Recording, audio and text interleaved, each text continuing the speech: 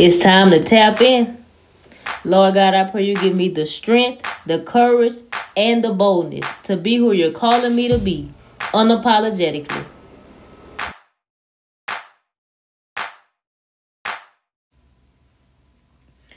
In this episode, I'm going to be talking about what makes me unapologetically me.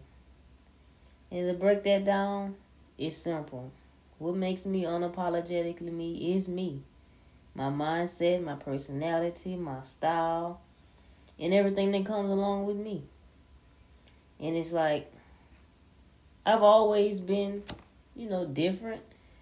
But it got to the point where I was different, but I still was like everybody else. I still was doing what everybody else did. I still was kind of like just blending in with the crowd. I don't feel like I've ever been a follower. I've always been a leader in my own way, but I still did everything everybody else did. And then it just got to the point where that didn't work for me anymore. I didn't want to do the things I used to do. I didn't have a desire to do the things I used to do. And when I say that, I'm not knocking nobody because everybody's different. Everybody's path is different. I'm only speaking from my path and how things been going in my life. It got to the point where I couldn't do the things I used to do because they weren't fun anymore. I didn't have an interest in them. And it's like, I just had to tap in. I had to tap into new things, new hobbies, new resources. And just so much changed. So much changed. I don't know who needs to hear this, but the Lord been trying to get you to change. He been pulling on you. And you been running. He go right, you go left. He go left, you go right. You been running from him. You been running from your change. You been running from your growth. I'm here to tell you it's time to stop running. I just want to let somebody know if they've never heard it from anybody else, it's okay to be different. It's okay to be set aside from the crowd. It's okay to not do what everybody else do. It's okay to not go to places everybody else go. It's okay to be different. Like I say, for the longest, I just found myself doing what everybody else did. And after a while, that didn't work for me anymore. So that was just a part of my change and a part of my growth. But I just challenge somebody just to be you unapologetically. It's okay if in this season of your life, things are starting to change, starting to shift for you.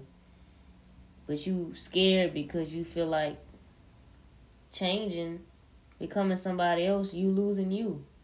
But I'm here to tell you, when you lose you, you find a better you. You find a you that you've never even known or experienced. And that's how it's supposed to be. You lose the old you to find a new and better version of yourself, unapologetically.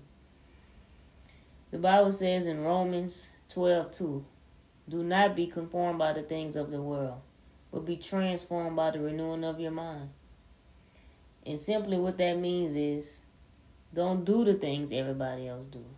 Allow yourself to be set aside from the world, to think different, to do different, to be different. And just tap in. Tap in and embrace your change and stop running from it. You can't run forever.